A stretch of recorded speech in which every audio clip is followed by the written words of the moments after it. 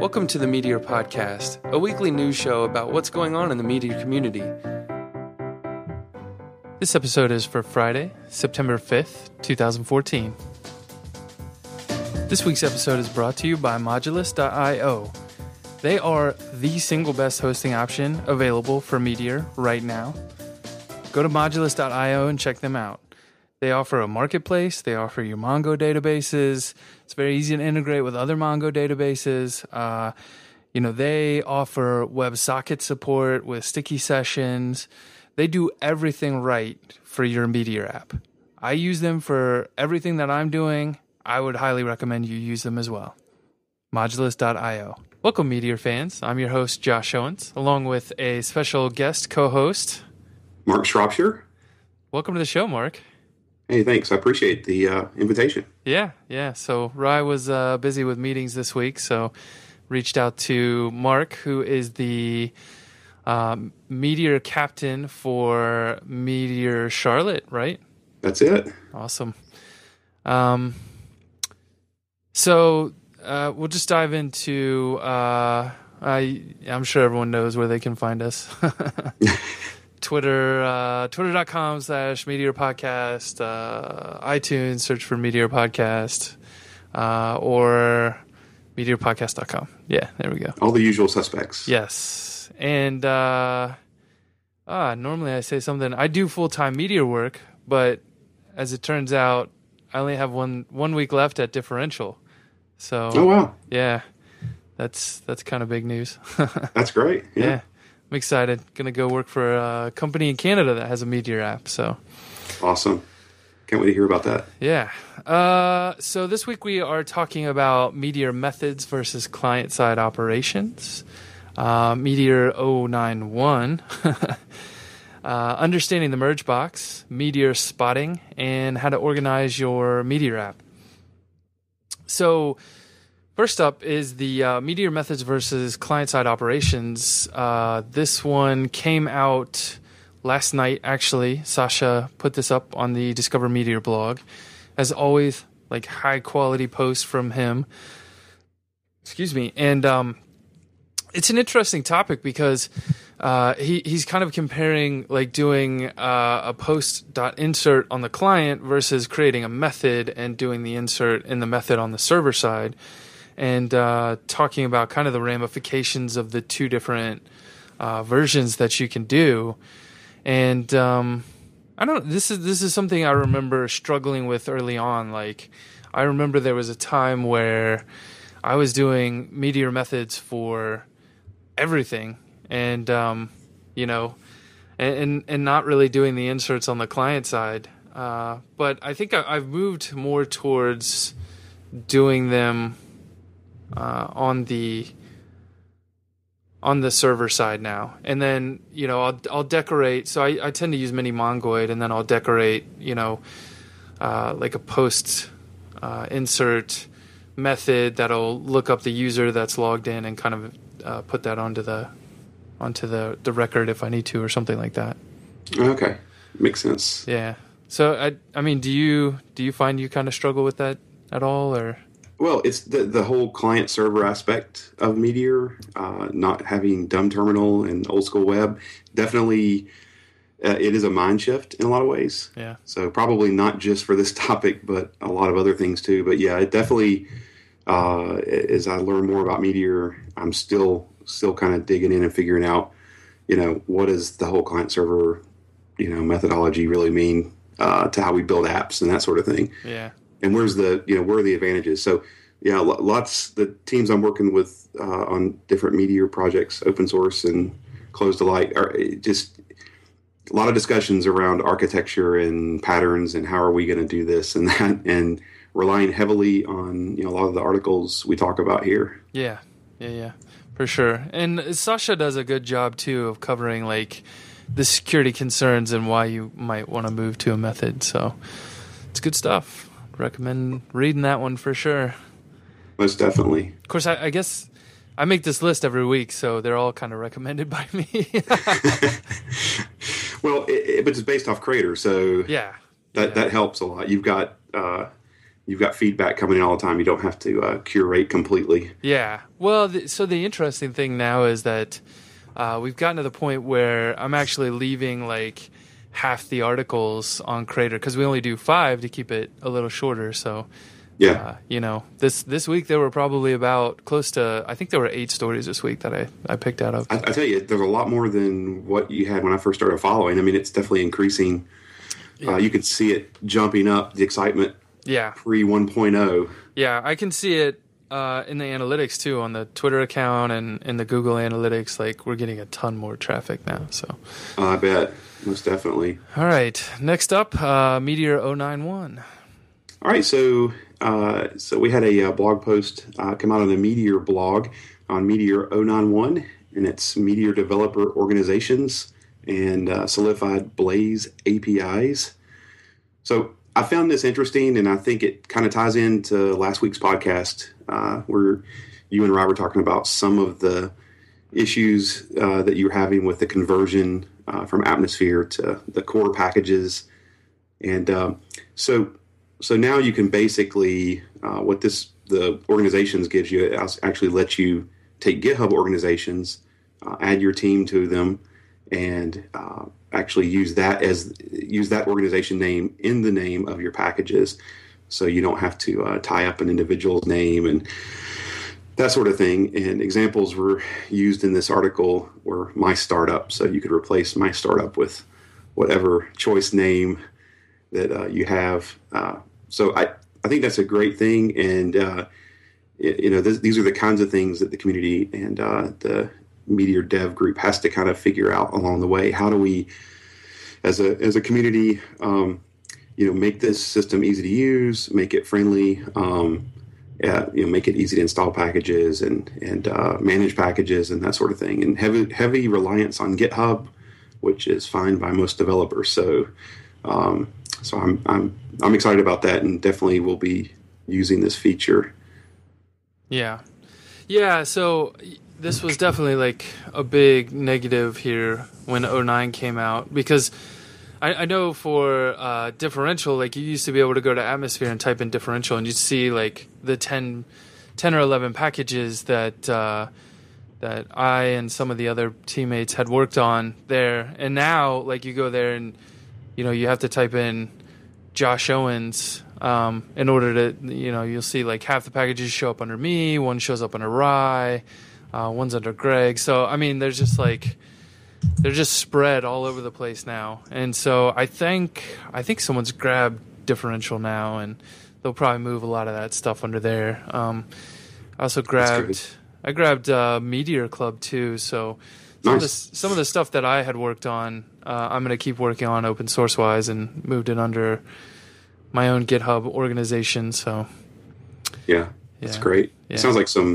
I read somewhere in this last week, there's some process to if you need help getting some things converted. I think maybe Tom is helping with that process. Yeah, so I watched him respond to a couple of those, and it looks like he's mostly pushing people off and saying like, well, let's wait till we get like an automated migration tool or something. So yeah, that's a lot of work to ask somebody to do. Yeah, because I saw a tweet like there's over 2,000 packages on Atmosphere now, I guess. So of course it's probably hard to tell, because I noticed like someone hadn't updated accounts T9N, but then someone else forked it, fixed it, and then pushed it to their own namespace. So how many of those packages, are going to be the same, but they're namespaced? Yeah, I was kind of working on a little sample app to push out, just proof of concept on some things, and I went ahead and did it with the latest version and upgraded to 091 night before last. But at any rate, it was kind of interesting to see the package names when you search through the repository list, because I'm always, and then I'm looking at Atmosphere and trying to figure out, is this the same thing? Is this different?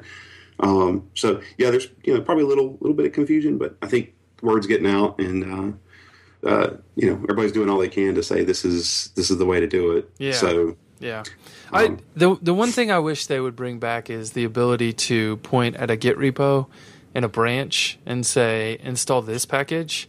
I really, really miss that. Like that was, we would develop account entry, and I could just tell people like, oh, just go use master and see if that fixes your problem. And if it fixed their problem, then, I would eventually deploy it within a week or so. But now it's like, oh, it's on master. But now I have to tell them to go like clone it locally into the right directory and, have it get picked up and then put my repo in as part of their app, which is, I don't know, it seems wrong.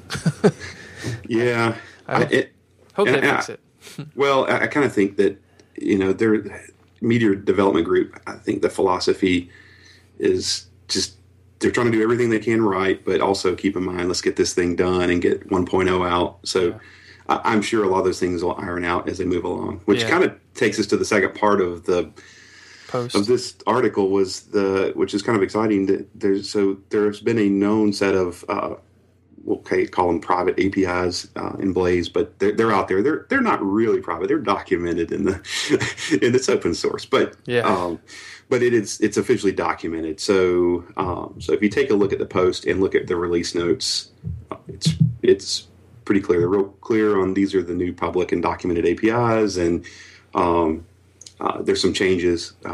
Some were deprecated, and here are the new names, and that is definitely worth a look on the front end side of things, just to make sure that folks understand and make any changes to their apps that are necessary, or have new tools they didn't know existed. Yeah, which is great.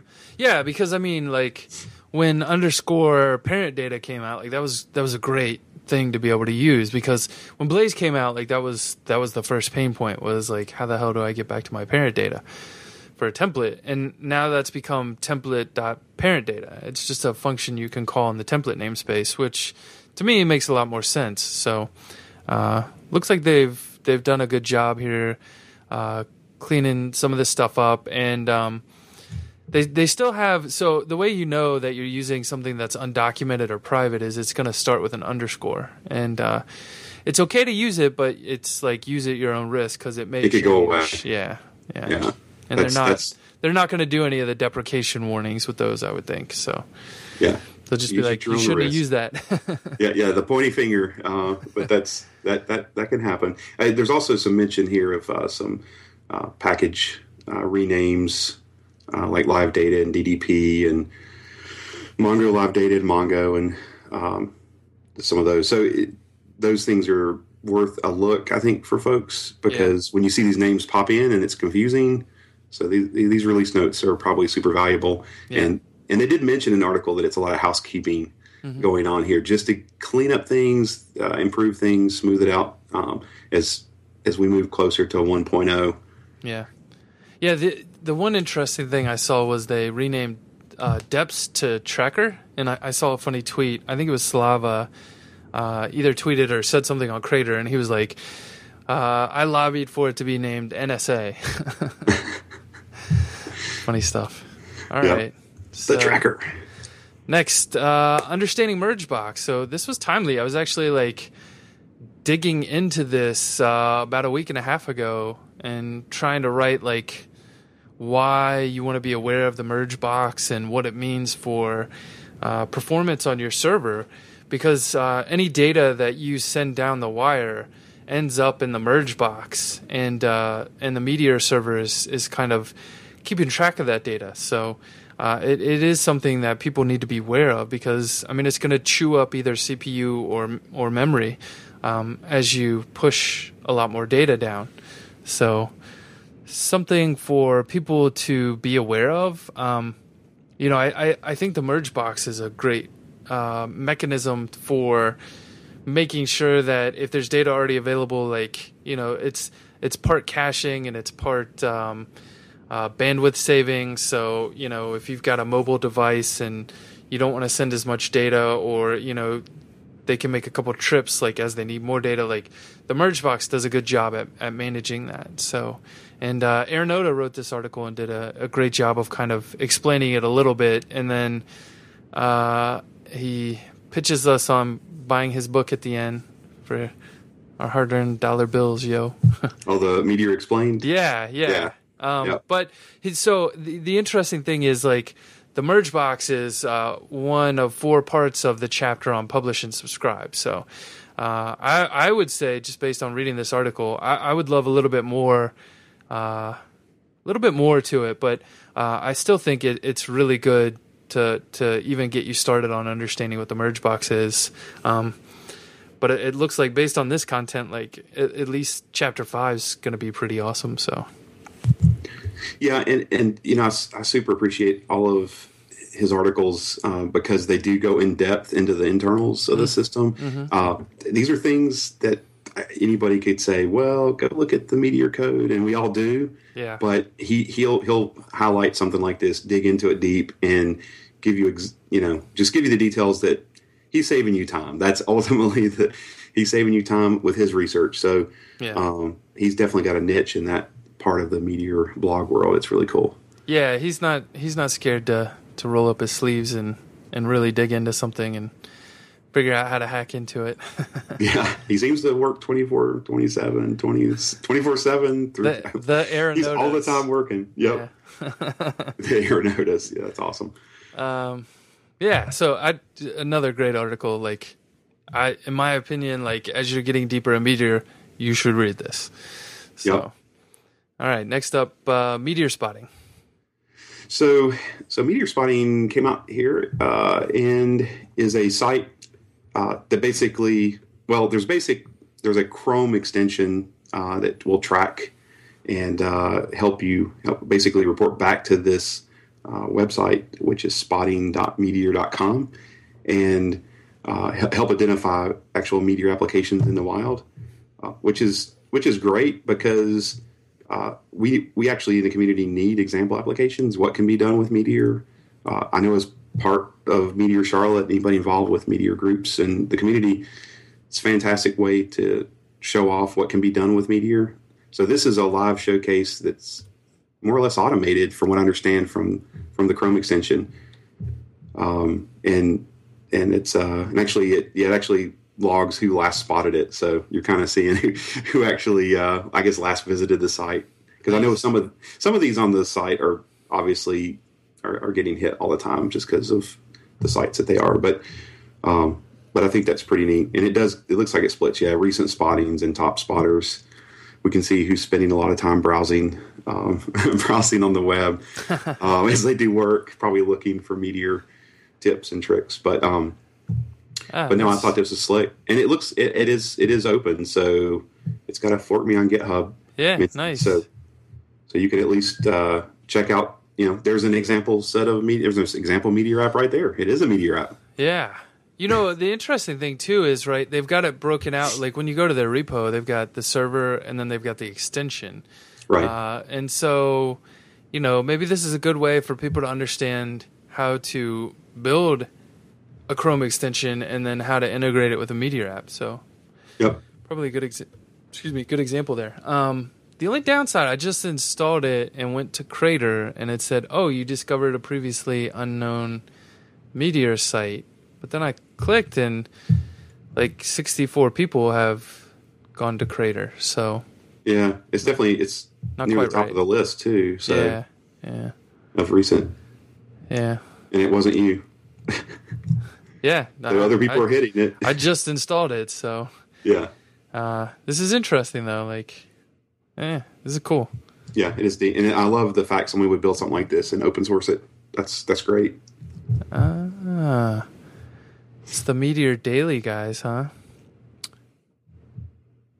Yeah, this is nice. I like it. Yep. Ship it. I just installed it. Works great. That's awesome. Highly recommend. A++. All right. Last article, how to organize your Meteor app. So I wrote this one, and I wanted to, I guess, talk about, so there really haven't been many people talking about this. I think there's been like one dev shop where there was a presentation given, and this was maybe a little side piece of the presentation, like one part of it. And then there was another set of slides that were posted online. But there's really no article to go with it, no reasoning or explanation of why they're doing certain things. So I really wanted to dive into, early on at Differential, I wrote a set of standards, and so now that we've, I guess I don't know, it's going to be weird for a while. I helped them build 40-something apps, right? And so I really wanted to go back and look and see, like, what have we kind of come to consensus out of all that, and distill it down into a blog post and write it up and see if we can get some other people to maybe start talking about it, thinking about it, saying, well, that's a good idea or that's a bad idea. And it, it happened. I mean, I put it out there and there's a lot of good comments in there, like, oh, that's probably a bad idea, or that's terrible, or a lot of people saying, like, well, I don't understand why you do an underscore, and then other people are jumping in, like, well, here's the possible reasons, it sorts your partials up to the top of the folder list for you and makes it more obvious. So, but really, like, for me, the impetus for this was working on a project that didn't have any good organization, like, the templates weren't, the template file names were different than the template names. There was no rhyme or reason to the pathing at all once you got under client views. So it was just a lot of me grepping around and trying to find where code was. And, like, no one wants to pay for that. Like, let's just be pedantic and do it right up front and save everybody time, Well, at some point, someone has to come and maintain this code, whether it's you or somebody else. And you're not doing a good service for anyone if you make it non-maintainable. But it was funny, this article hit, and one of the other guys in our shop, like, immediately was all over it, already read it, was excited about it. And I said, well, why don't we, Friday night, let's talk about it. We'll hang out and let's go through it and let's figure out what patterns we should pull into what we're doing and make sure we're doing things the way we like them. And, I said, maybe in the end, it's just a combination of what, maybe we like certain things we do, and we grab stuff that Josh has said and we go for it. But the thing that he really landed on was the pathing. I think that's a huge tip. Yeah. That just makes, that's he was immediately like, oh, that I really like that. So yeah. And of course, so the idea there, for anyone that hasn't read the article yet, go read it. But like, the URL should tell you what your folder path is going to be. And so there should be no thought there. Like, you see the URL, you immediately know the path, and you can open the file. Like, to me, don't make me think, right? Like, that's really what that's about.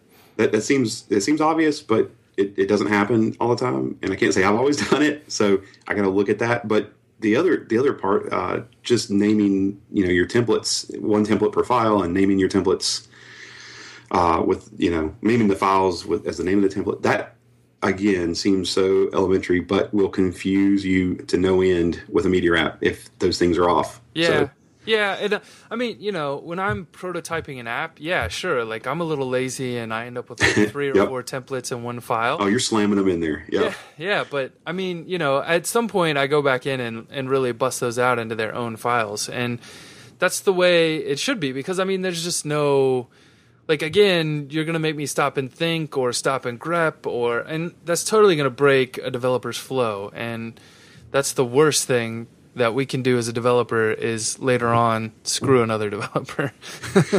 Yeah. And it's, I was super pleased. One of the, this was actually, I was a little bit earlier on, but still talking about Meteor to some folks, evangelizing, as you may say, but, that's one of the topics I brought up. I said it can be a little scary because Meteor has been made so flexible on the organization of files.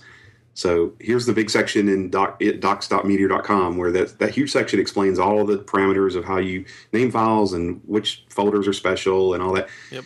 You almost have to read that and then go back to it occasionally until you get it. But once you get it, the flexibility is awesome. But then you get to a point where you're like, oh, all this flexibility, but I do need structure still. Yeah. So it's awesome that we can all have a little bit of variety in how we structure things, but, landing on a pattern for a team, landing on good patterns within the community on a more global set.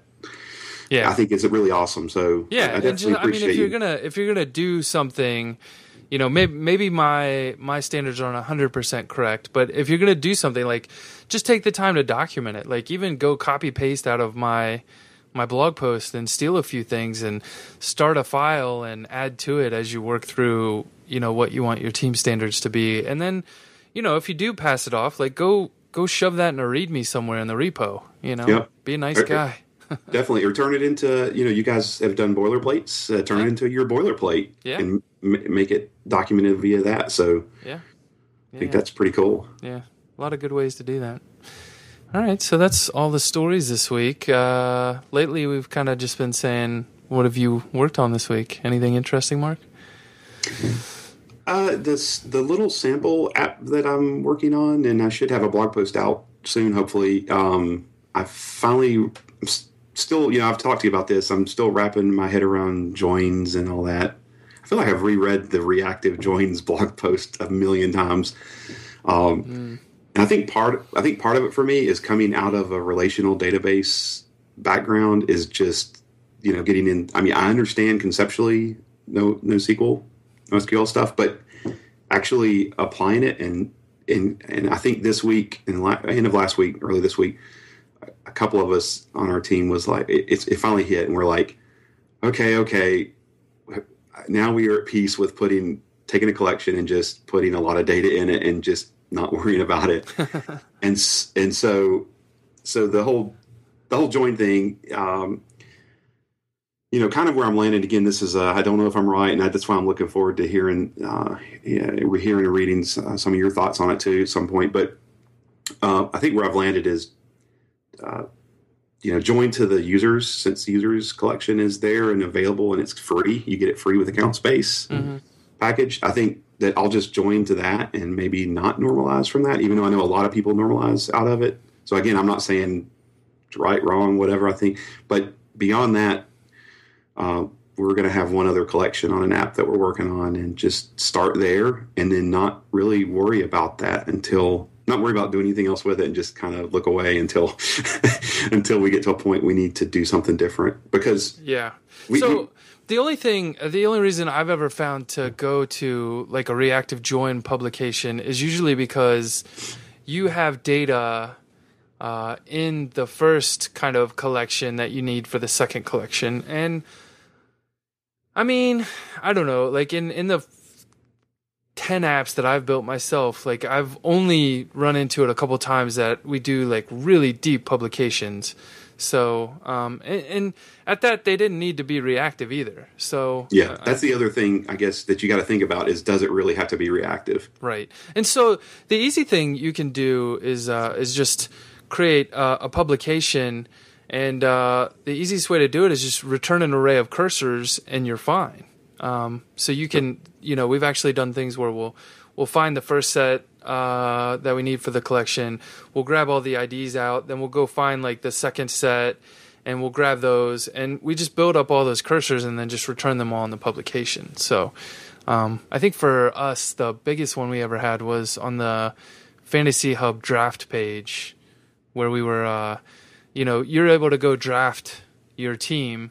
But it doesn't matter. Like, it doesn't matter who you're drafting or who I'm drafting, because it's all salary-based drafting. So we didn't have to make it reactive, so we didn't. Like, why add that overhead? Right. So that makes a lot of sense. Yeah. Definitely consideration. The other thing I think I learned in the process was that it's probably a good idea it's a good idea to read all the docs on Mongo you can and understand how that works. But that Meteor adds another layer that actually is a slightly different twist. So there's a Mongo way, but then on top of it, you should there's some Meteor patterns and methods you should apply to your data model. So I think that's worth understanding, because I don't think I realized that till recently. It's great to understand Mongo, but Meteor is also doing some special things to your data. Yeah, well, and they wrap it up too, right? Like they've got the oplog stuff, and they kind of wrap that up in their own special way, and I don't think they've implemented everything that is available in Meteor in Mini-Mongo. So I would definitely say it's worth reading there too. You're right.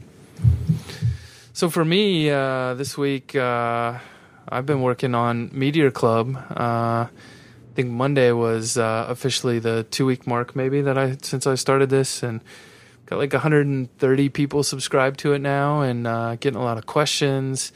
A lot of them are around like how do you get started building a Meteor app, and so I'll leave this as an exercise for the listeners. I have put up a landing page where you can go apply for my training class, but I'm going to be doing a training class at the end of the month with limited amounts of spots on how to get started with Meteor. So get in there. Yeah, and then the other thing is I think maybe on the 19th, I'm trying to figure out the exact time, but I'm going to do my first Meteor Club hangout too, where people can jump in and ask questions, like talking about reactive joins and that kind of stuff. So really want to do that like at least once a month, like just have a hangout where people can come ask questions, learn. Hopefully I can help them, I want more people in Meteor, and I know the best way to do that is to help educate them. Yeah, that's exactly right. And also just the welcoming community. I mean, having the community the way it is in Meteor is it seems super healthy. Yeah. All the way around. That's been great. Yeah. Yeah, so I know like when I went to go look for a new job, there were two jobs posted that had to do with Meteor at the time. And so I know like maybe it's purely selfish that I want more people in Meteor because it means like there's more people writing blog posts and, figuring things out that I don't have to figure out anymore. There's more people, using the thing, hopefully more startups using it, more jobs available, like the whole ecosystem flourishes when we get more people in there. So yeah, that's the way to do it. It's kind of where my head's at. I think it's the right place. All right. Well, that's it for today. This may have been our single longest episode ever, but Shrop's on here. That's what happens. Hopefully some good knowledge dropping. So we'll talk to you guys next week. Hopefully, I think Rye will be back. We'll see. We'll see if he's unbusy. All right, guys. Thanks.